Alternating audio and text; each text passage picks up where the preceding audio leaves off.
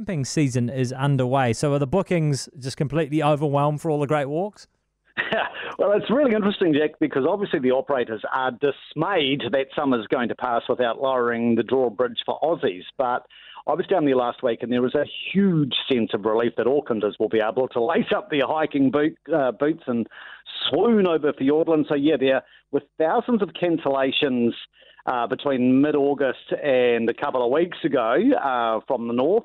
But now, of course, it's the reverse. There are thousands of new bookings being made from December 15 on. I was just checking out Doc's website as an example. On the Milford Track, it is chock-a-block if you're an independent hiker. There is room on the Routeburn and the Kepler, I noticed, actually, for independents.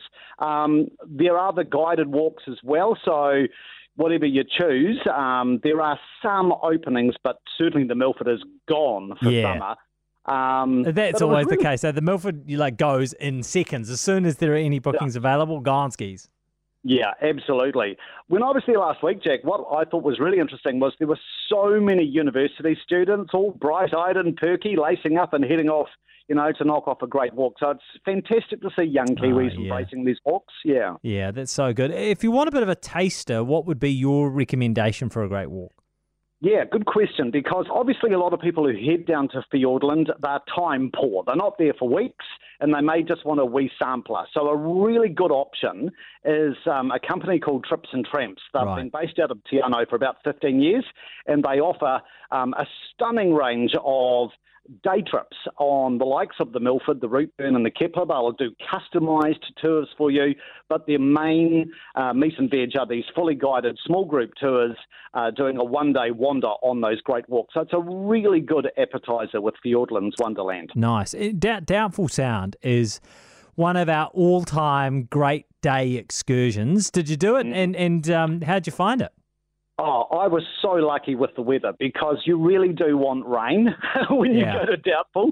And I had stayed in Te Anau, had a night of torrential rain, buckets of rain, and it was still raining buckets when I reached Deep Cove. Needless to say, I have never seen so many waterfalls in my life. As we cruised through Wilmot Pass, the Stella and the Helena Falls, which are quite well known, they were going at full power. They were like vertical rivers through the rainforest. And then in Doubtful, it was just like a procession of falls, hundreds and hundreds of them streaking down those granite rock walls with astounding force. And you know how there are those little arms that jut off Doubtful Sounds like Crooked Arm?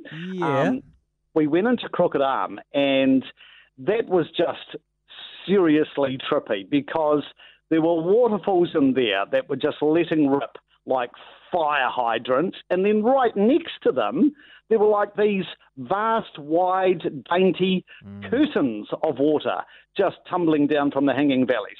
It is absolutely epic. Yeah, that's amazing, eh? It's just incredible. It's like just untouched, It's land before time. Did you see much wildlife?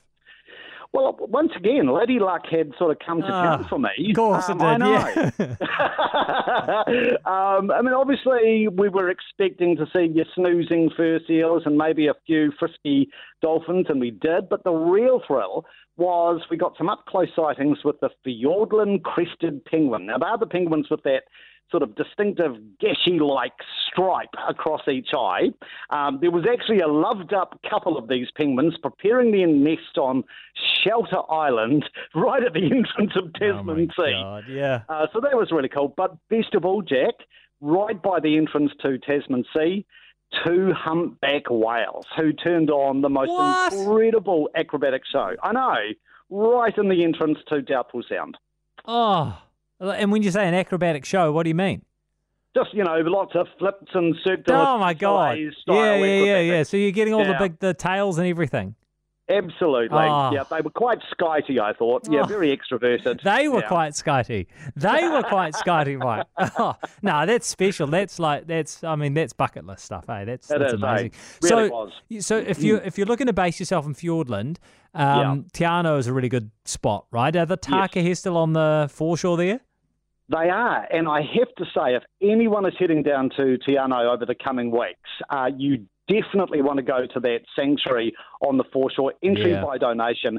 The reason I implore you to do it over summer is because 2 weeks ago, 2 tiny Takahead chicks were hatched, and their attentive parents, Tara and Mohio, clacking all over them. The big sister, Aura, she's offering a helping hand, and you can just go and watch them. It is a surefire summer hit. Oh, yeah, that sounds good. Where did you stay? Where's a good spot? Well, if you like your accommodation served with a big slice of history and a bit of quirk, Te Anau Lodge is pretty hard to beat. Now, the lodge house itself, Jack, was a former Sisters of Mercy convent. It was cut up into 4 pieces and hauled to Te Anau from nightcaps. Yeah. And it's just the most beautiful mansion. My breakfast room, for example, breakfast was served in the former chapel. So you just are surrounded with stained glass splendour as you have your poached eggs. God. And then beyond the mansion, they've gone very, very quirky on their sweeping grounds with all sorts of add-on accommodation options. They've got a luxuriously refurbished Taieri Gorge railway carriage, and the latest instalment, a purpose-built fairground carousel with a double bed that rotates. So I thought that might be you, Jack. Wow. I'm not sure about that one. Maybe. Yeah, double bed that rotates. Okay, it's an option. You've got 2 prancing horses. Yeah, okay. Yeah. No, it's an option. It's an option. I like that it's unique at the very least. That sounds fantastic. Very cool. Yeah, God, it's a hard knock life for you, Mike, isn't it? Yeah, that's so good.